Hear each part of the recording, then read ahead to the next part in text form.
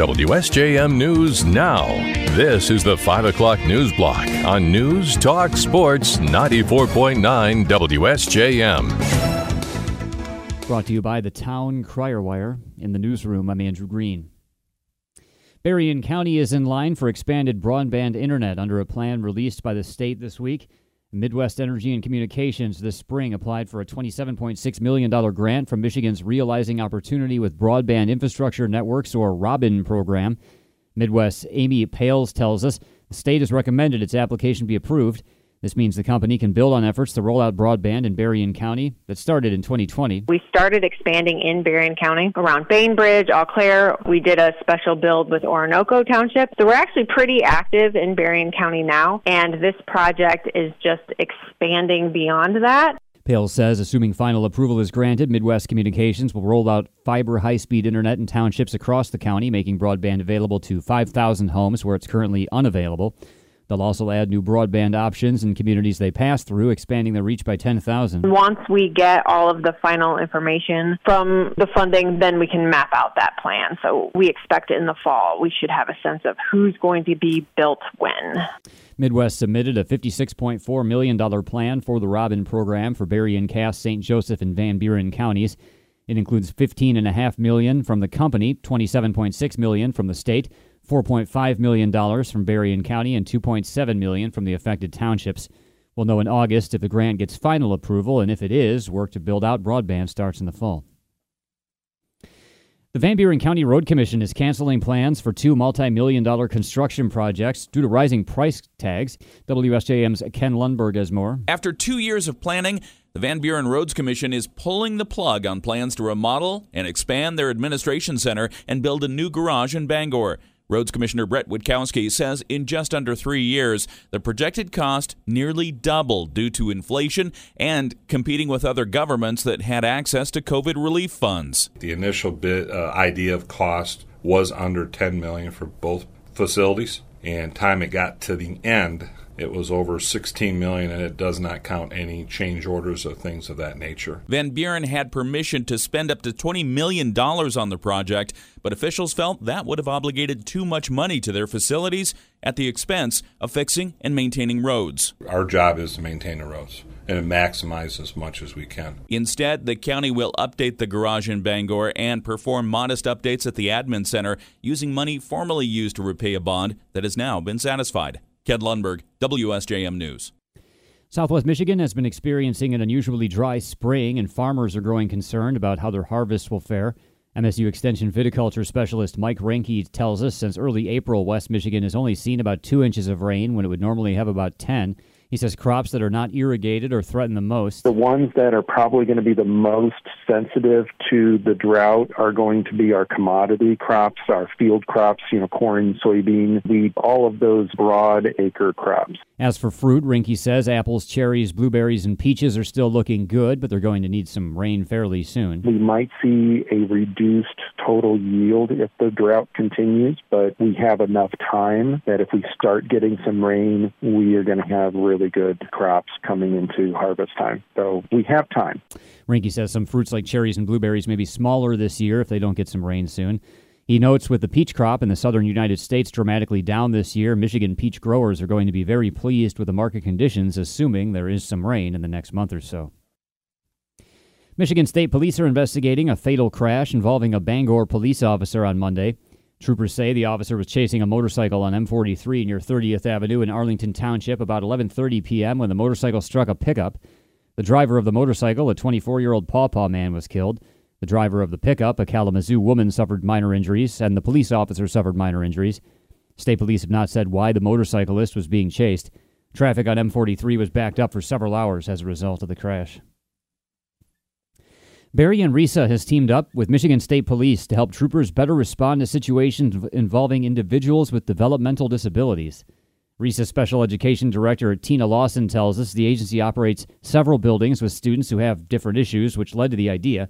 RISA and the state police talked about giving troopers special toolkits to better interact with those with developmental disabilities. We created a sensory communication kit, something that had different fidgets that could help the students while they're trying to help reconnect them or deal with whatever situation that they're facing at that time. Inside the kits are items like noise-canceling headphones, cush balls, pop fidgets, fidget slugs, and emoji stickers. MSP Niles Post Commander Jeremy Carlisle says state police welcome the resource. To add these items, these tools to our toolbox and have them available for us when we get put in situations where somebody may have some limited communication abilities or a developmental disability, where we can use these tools to assist us in interacting with them, I think that's a phenomenal thing. Each patrol car out of the Michigan State Police Niles Post now has one of the kits so troopers can better communicate with the disabled in all scenarios.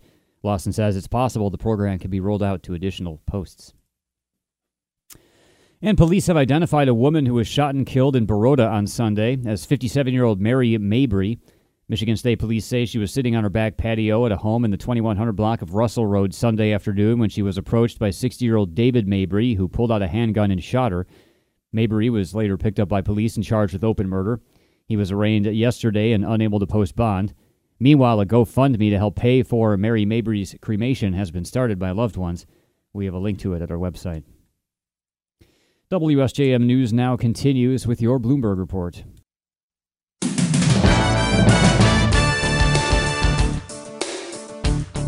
WSJM News now continues, brought to you by Imperial Furniture in Dowagiac, where furniture shopping is fun. Hunter Biden will plead guilty to tax evasion charges in connection with his business dealings, ending a years-long criminal investigation. More on the White House's reaction from ABC's Karen Travers. White House spokesman Ian Sam says in a new statement, quote, "The president and first lady love their son and support him as he continues to rebuild his life." Sam adds, speaking for the White House, quote, "We will have no further comment." The president's son Hunter has agreed to plead guilty to a pair of tax-related misdemeanors as part of a deal negotiated with the U.S. Attorney's Office in Delaware. Under the agreement, Hunter Biden will acknowledge his failure to pay taxes on income he received in 2017 and 2018. In exchange, prosecutors will recommend probation for Hunter Biden, meaning he will likely avoid prison time. Karen Travers, ABC News, Washington. Meanwhile, top Republicans have a lot to say about Hunter Biden's plea deal with federal prosecutors. ABC's Lindsay Watts has a reaction from Capitol Hill. Republicans are slamming Hunter Biden's plea agreement, which will likely allow him to avoid prison time. Former President Trump compared it to a traffic ticket. And here's Senator Lindsey Graham. The questions that a lot of people have on our side, is this a sweetheart deal?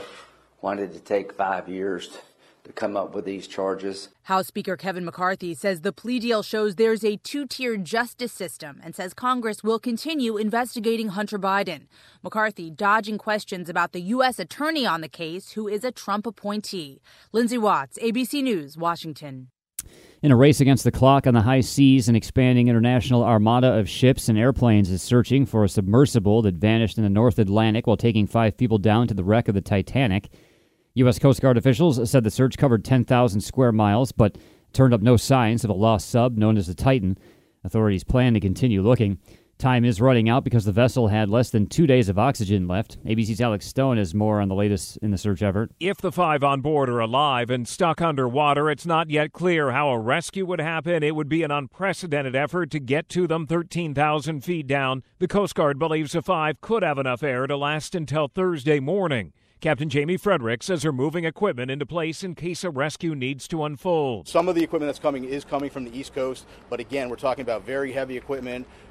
It's a complicated transport operation. And some will take a while to get there. So far, there have been no signs of the sub. Alex Stone, ABC News. Romanian prosecutors say social media personality Andrew Tate has been charged with rape, human trafficking, and forming a criminal gang to exploit women. Romania's anti-organized crime agency said today that prosecutors also charged Tate's brother and 2 Romanian women. All 4 were initially detained in December. Tate is a former professional kickboxer with millions of Twitter followers. On social media, he's known for projecting a luxury lifestyle and expressing misogynistic views.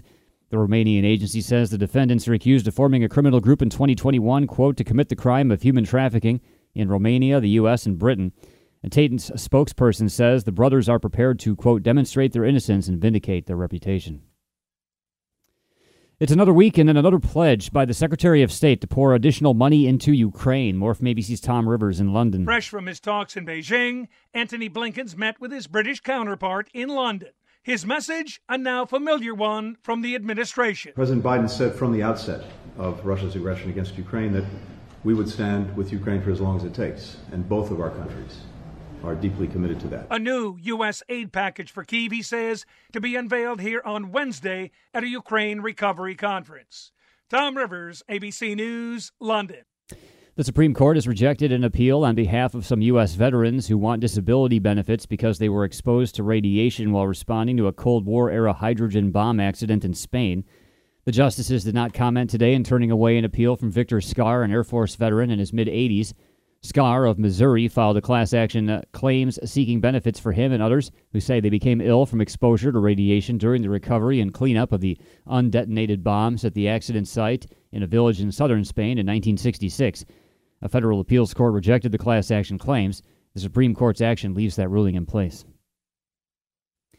Attorney John Eastman, a lead architect of some of former President Donald Trump's efforts to remain in power after the 2020 election, is facing possible disbarment. Disciplinary proceedings began today in Los Angeles. Eastman faces 11 disciplinary charges stemming from his development of a dubious legal strategy that was aimed at helping Trump overturn the election by disrupting the counting of state electoral votes. The State Bar Court of California will hear testimony in proceedings that could result in him losing his license to practice law in the state. Others expected to testify include Greg Jacob, a former attorney for Mike Pence, who pushed back against Eastman's plan to have Pence stop the certification of Joe Biden's victory. And a doctor in Northern California says an alleged serial stabber is not competent to stand trial. More from Alex Stone. 21-year-old Carlos Dominguez is accused of stabbing victims around the small college town of Davis in May. He was a student at the University of California, Davis until shortly before he was arrested. On Tuesday, a doctor telling a court Dominguez is not competent to stand trial. Prosecutors are fighting that, so now there will be a competency trial and a jury will determine if he's mentally fit to stand trial. Dominguez spoke in court saying he is sorry and that he's guilty. That statement, though, will not be used against him in court because of his not competent status. Alex Stone, ABC News. WSJM News now continues with your weather forecast.